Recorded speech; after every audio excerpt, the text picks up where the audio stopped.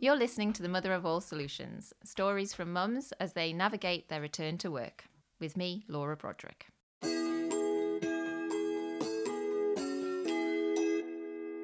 I'm Katrina Ogilvie. I'm a children's occupational therapist and the mum of 2 boys born prematurely. I'm also the founder of a premature baby charity, The Smallest Things.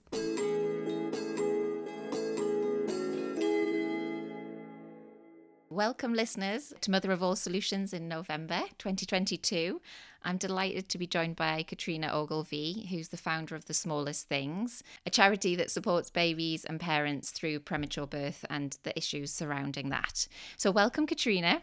Thank you for having me. How are you today? I'm good today, thank you. Yeah. No, I'm really looking forward to talking to you today because it is World Prematurity Day, and also we're celebrating's the wrong word, but we're marking World Prematurity Month through November, right? We are, and I think celebrating can be a really good word because parents like to celebrate the achievements that all their children born prematurely have along the way. It can be a real battle from the very start, so we do celebrate our children born prematurely, but also it's a big day to raise awareness of the longer term impact of premature birth for children and families and the journey that they go on. Excellent. Oh, that's so nice just to start that with the positivity of what people go through and what they achieve and celebrating that. So we'll keep that in mind as we talk through what the issues are. So in your intro piece, you said you founded it having experienced having a child prematurely. Your eldest is now 11, is that right? Yeah, so Samuel's now 11. He was born very prematurely at 29 weeks gestation.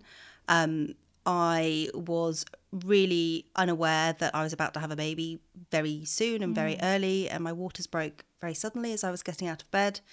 And I still remember texting my boss as I was heading up to the hospital saying, I might not be in today, not knowing that actually I wouldn't be back into work for months because I was going to have my baby that day. Wow. And had you had any medical hints, anything? Absolutely none. No? Absolutely normal, good pregnancy. I know it's sort of ironic looking back on it. As a children's occupational therapist, I'd actually worked in neonatal care for some time. And I still remember when the GP asked which hospital I'd like to be booked into, I sort of joked saying, oh, well, King's College Hospital would be good because I know the unit there and if anything goes wrong, that's where I would like to be. Little did I know that's actually something would go wrong, and Samuel was born sort of 2.5 months early. Wow. So you were in hospital for an extended period of time. So were you in hospital for that full kind of preterm, or how did that work? I've never been through it personally. So Samuel was born. I went up to hospital on Friday morning after my waters had broken. He was born a few hours later and taken straight away, being resuscitated to the neonatal intensive care unit. I was actually discharged home later that day, and that was a really hard thing to be going home without your baby. I really felt like it was almost like a bereavement, a loss, because my baby suddenly wasn't with me. And you go home without your baby, knowing that he was very ill and unwell on a ventilator in hospital. And then our journey started there, really. He was in hospital for 8 weeks. Like many families who go through neonatal intensive care, it's a bit of a roller coaster journey. You sort of take 2 steps forward, one step back. Yeah. And we brought him home in September. Okay. Yeah. And so this was a while ago now. He's a grown boy finishing primary school now.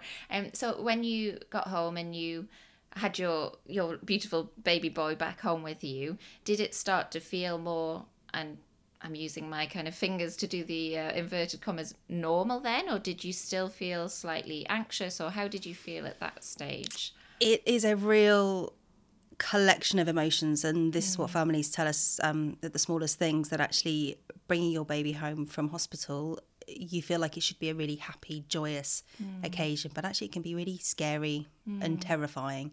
For weeks or months, you've had medical teams looking after your baby.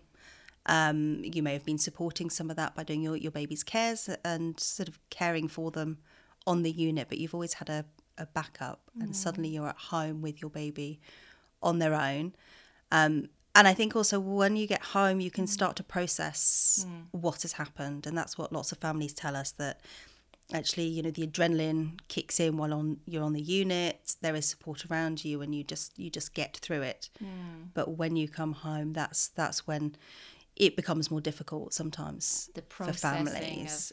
Absolutely, processing what you've been through, knowing that your journey has been very different from other families. So, for example, you know, if you've joined mum and baby groups, you'll be having conversations with them about how your baby is doing. The first thing when you meet another new parent that they ask is, how old is your baby? And for a parent of a premature baby, that's it sounds silly, it's a really difficult question to answer, because your baby has been born preterm. So you talk about their chronological age, but you also talk about their corrected age, so how old they would have been if they'd been born at full term. So, for example, you know, when I first started meeting other parents, I might say that my baby was 6 months old or had been born 6 months ago, but actually he appeared more like a 3.5-month-old baby. And it was then very difficult, and families tell us this the whole time, to sort of, you feel like you're having to explain or make excuses. And actually what you don't want is to relive the journey, but that's sort of what parents go through. It can be really sort of isolating. I can imagine. And so you have your baby, and then you set up the smallest things when he was 3. Am I correct in that? Yeah. So it was when Samuel turned 3, or just after he turned 3. I realised that we were still very much on a journey after neonatal intensive care. He was admitted to hospital, or certainly had A&E admissions for respiratory difficulties, probably about once every 6 weeks, which was this real strain on us as a family, a real strain on me sort of work-wise as well. I was having to take lots of unplanned leave from work, which unfortunately my employer was starting to be not very happy with.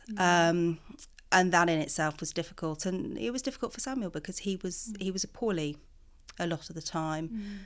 As a family, we were still trying to process what we'd been through as well.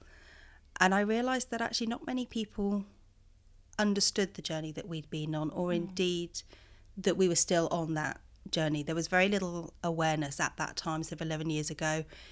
There wasn't much talk about the mental health needs of parents after neonatal intensive care.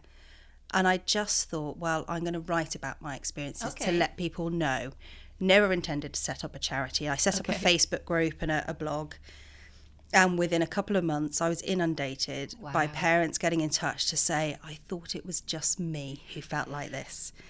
And it was reassuring for me, because it wasn't just me who felt like that, even though I knew, you know, it can't be me that feels alone in this journey. And very quickly there was sort of a community was set up around parents who'd experienced premature birth but had come home and felt very alone, that nobody was really there for the journey after How neonatal did you care. manage that?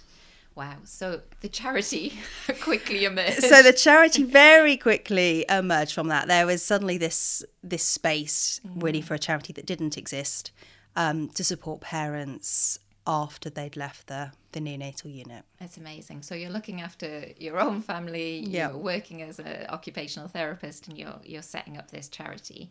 And how did you go about sort of thinking about the aims and ambitions of the charity? What did you sort of set out to achieve with it, and what is your vision now for the support you want to give? So absolutely, it's a really good question.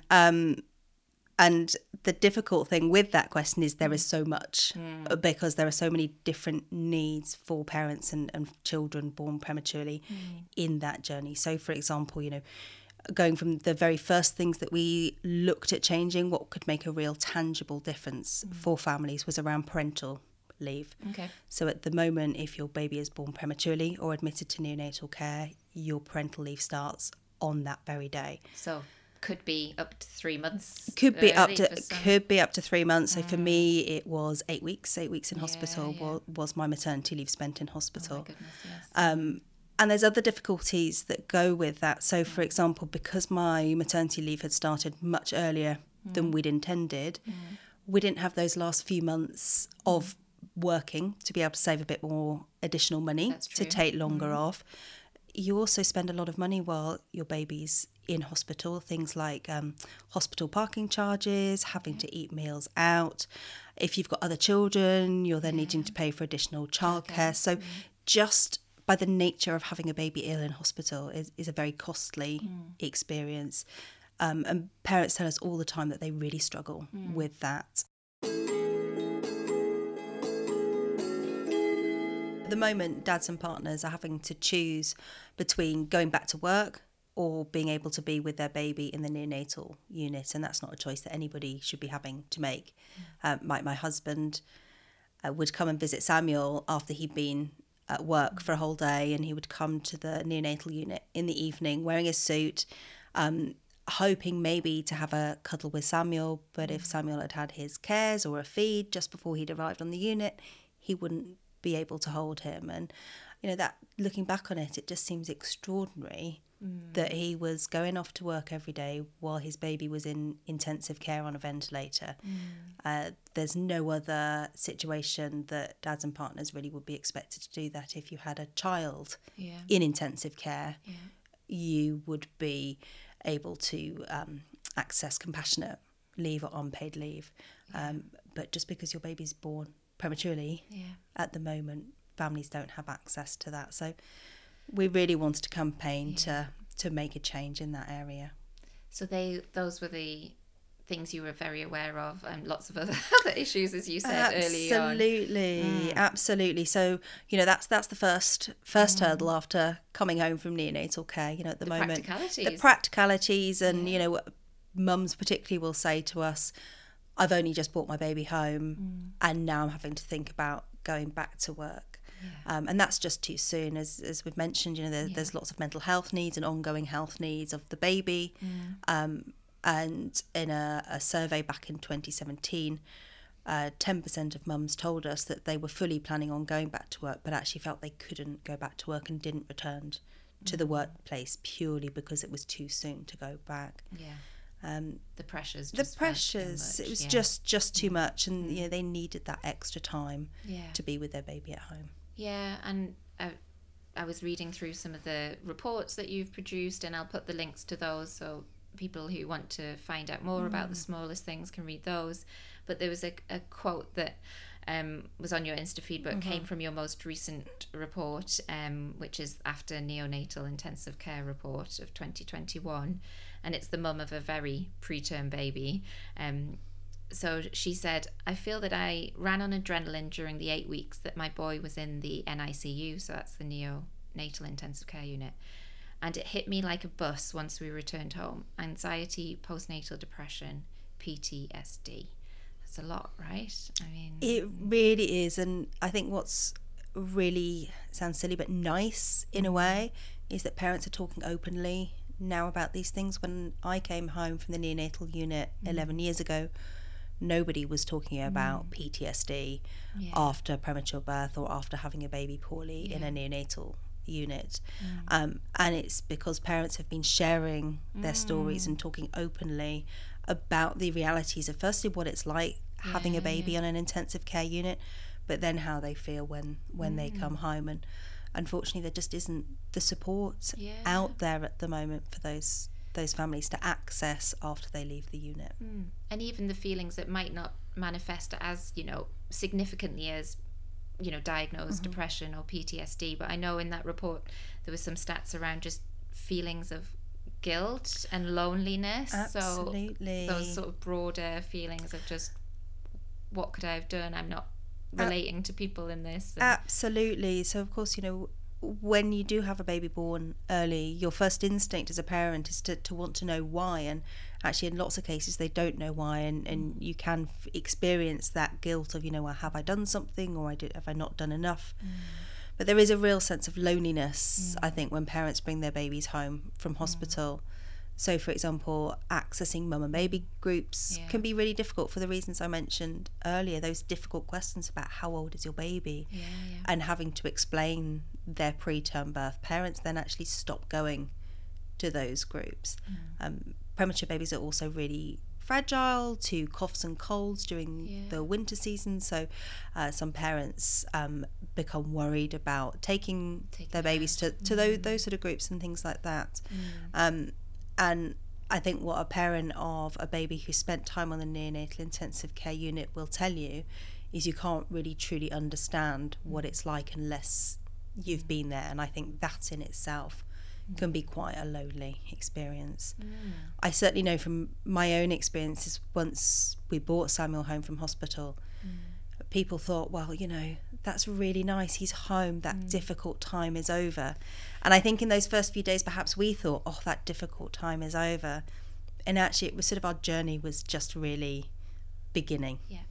Well, that's why it's so important that you start with the smallest things to create this space to raise awareness, support others, and that's very much what the charity's about. It's sort of being there for the journey, that journey after neonatal intensive care that we know lasts a long time. So it's not just in those first few months and years, it's thinking about starting school. We know children born preterm, while they may not have special educational needs, they're certainly at increased risk of having special educational needs, and there needs to be more work about highlighting the additional support that they may require when they're in school. So it really is a long journey. Definitely. And you have another child, so we also have Jack, who is now, I was going to say 8, and he'll kill me for that because he's now 9. Oh my goodness. My 2 boys are growing up. Jack was also born prematurely. He was born at 34 weeks gestation. And I think if you've had a 29-weeker, actually 34 weeks is a bit more manageable. But Jack did spend 2 weeks in neonatal care. That's still a significant It's still a significant time. And the one thing somebody said to me really early on, and it's really stuck with me, is that there is no competition when it comes to neonatal care. Everybody is going on their own journey. Their children will have been born at different gestations, but actually as soon as you set foot inside a neonatal unit, you've become a neonatal parent. You've still, whether your baby's admitted for a few days or a few months, you still have that experience of having to go home without your baby, which is heartbreaking. Absolutely heartbreaking. And those sort of experiences, just the sounds and the smells and the just the unit in itself can stay with you a long time. So, between 3 days, 3 weeks, 3 months, there is no competition. So, I make light of Jack being born at 34 weeks. If that's your first experience, that's really early. The tricky thing with Jack is he was actually born quite quickly at home, completely unplanned. So we did have to be blue lighted down to the local hospital. Lots going on. But he's very proud of the fact that I was born in the living room. That's his room in the house. I was born here. It's my room. So that's my territory. Absolutely. He's also told us we can never move house because of it. So that's so cute. That's his room. So I suppose though that I'm not saying that's necessarily how you planned any of this, but the fact that your second child is a preterm birth as well just provides more impetus and empathy for getting the smallest things campaigning and doing the support work it is doing now. Absolutely. Definitely. And I think it's also understanding once you've had a premature baby, it doesn't mean your next baby is going to be born preterm. You are at increased risk. But it's also knowing that, when you do go through a second pregnancy after having a baby in intensive care, that can be a really worrying time in itself. So during my second pregnancy, we were still having Samuel being admitted to hospital. So I was pregnant with Jack while caring for Samuel being admitted to hospital regularly. And then, Jack came along nice and suddenly in the front room to join us.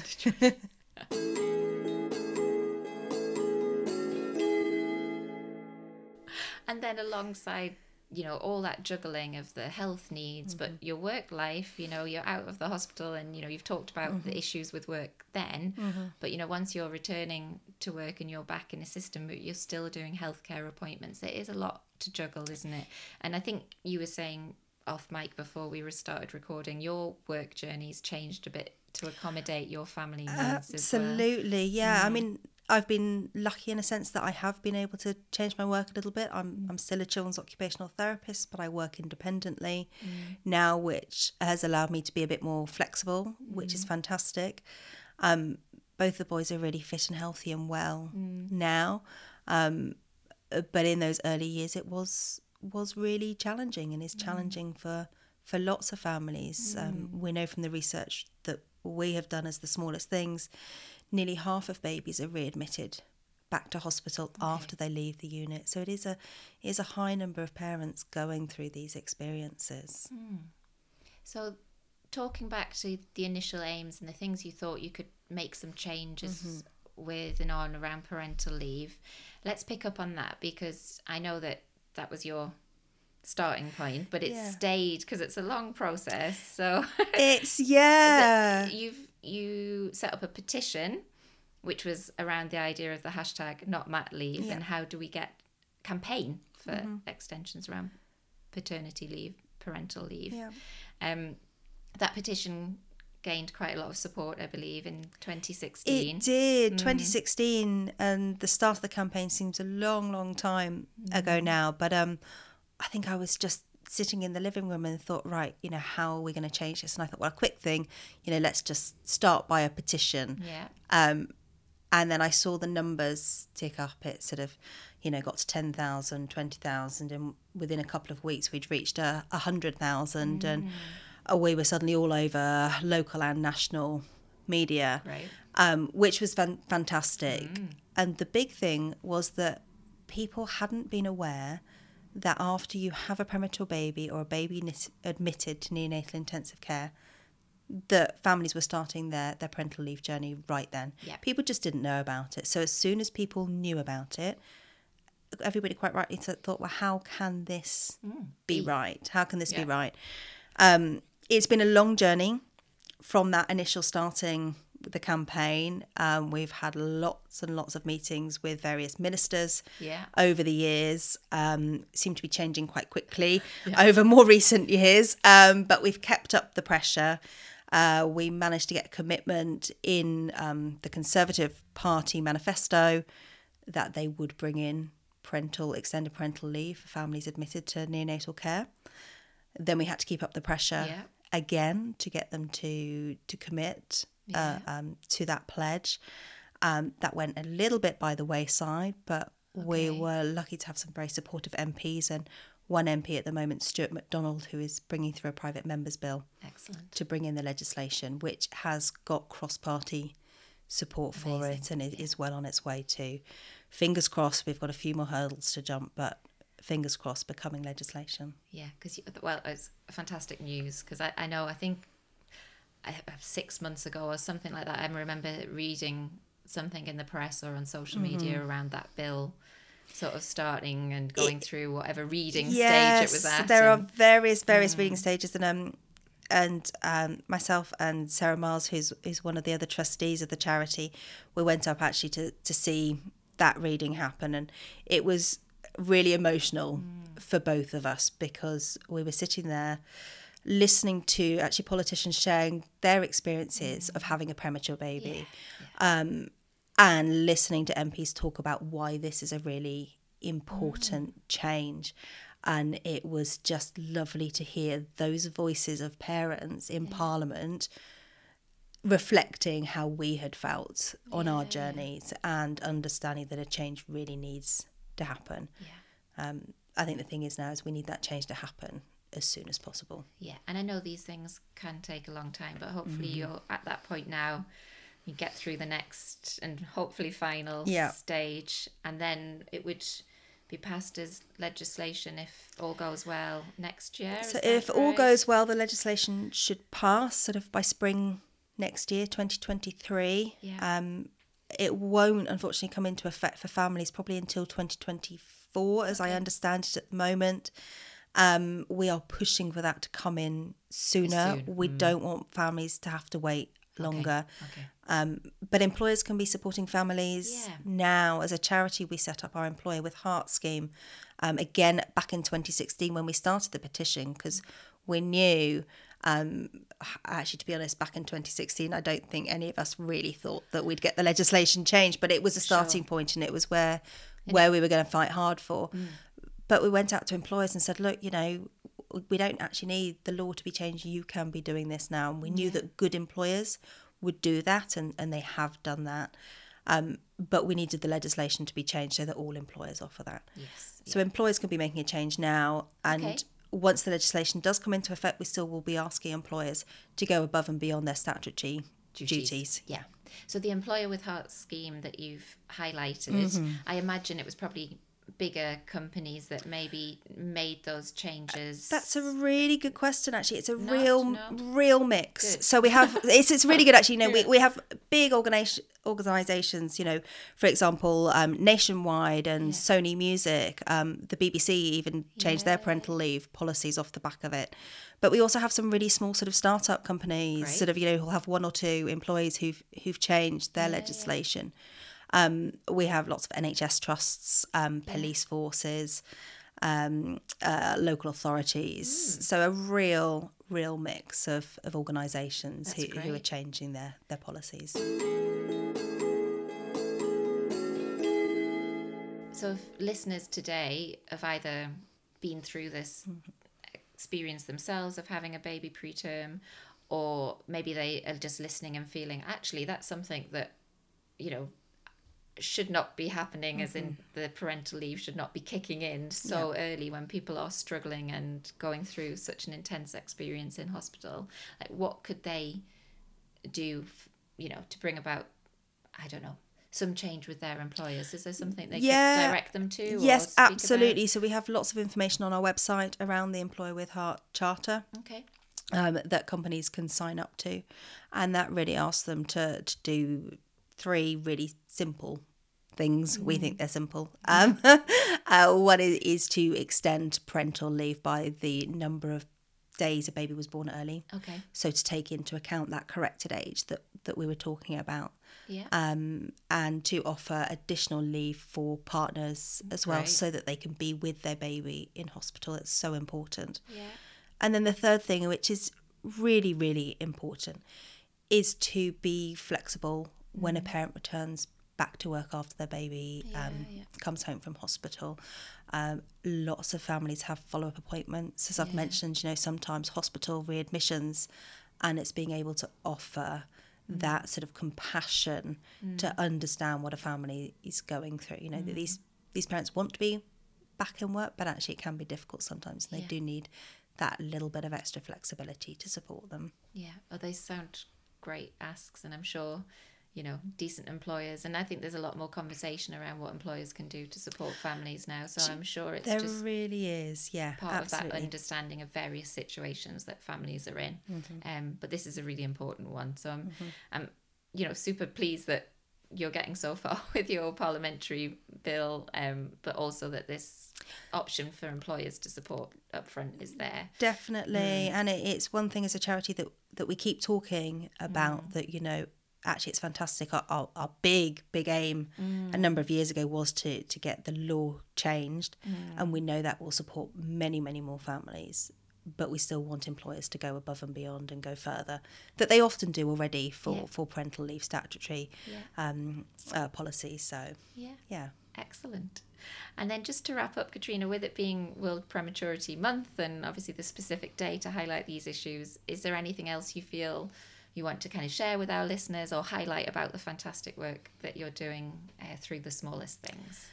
I think the big thing, and hopefully that's come through as we've been chatting, is really that the Smallest Things is a charity that's there for the journey. We really are, from the moment you leave the neonatal doors through to your child starting school, going all the way up through school and beyond. You know, we really are there for that journey, raising awareness of those needs firstly.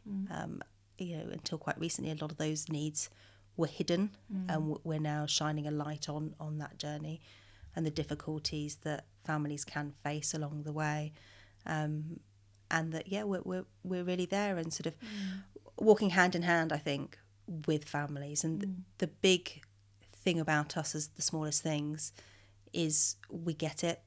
Everybody who volunteers or works or supports the smallest things have had a premature baby experience. So we really understand. We've been there. We get it. Yeah. Many of us are still on that journey with families as well. So amazing. Yeah. Well, thank you. Thank you very much for having us. And how can people find you on all those various socials? I'll obviously put the website link on those social links. Socials. So we're on Facebook or Insta and Twitter at _smallest things. You can also get involved with our hashtag After Nico, or particularly today, just hashtag World Prematurity Day and join the conversation. That's amazing. Thank you so much. Thank you. I really appreciate you taking the time to record today and to highlight some of those things that families go through in these special circumstances and celebrate the achievements of those families. So thank you so much, Katrina. You've been listening to the Mother of All Solutions on World Prematurity Day with your host, Laura Broderick. If you have enjoyed the episode, please do share it with your contacts, your network, or your socials. That would be much appreciated, because it's really important work that my guest today, Katrina Ogilvie, has been doing with the smallest things. And if you'd like to listen out for more Mother of All Solutions episodes, please do subscribe, or you can connect with me on Insta and Twitter as @SolutionsMother. Thanks for listening. Take care. Bye.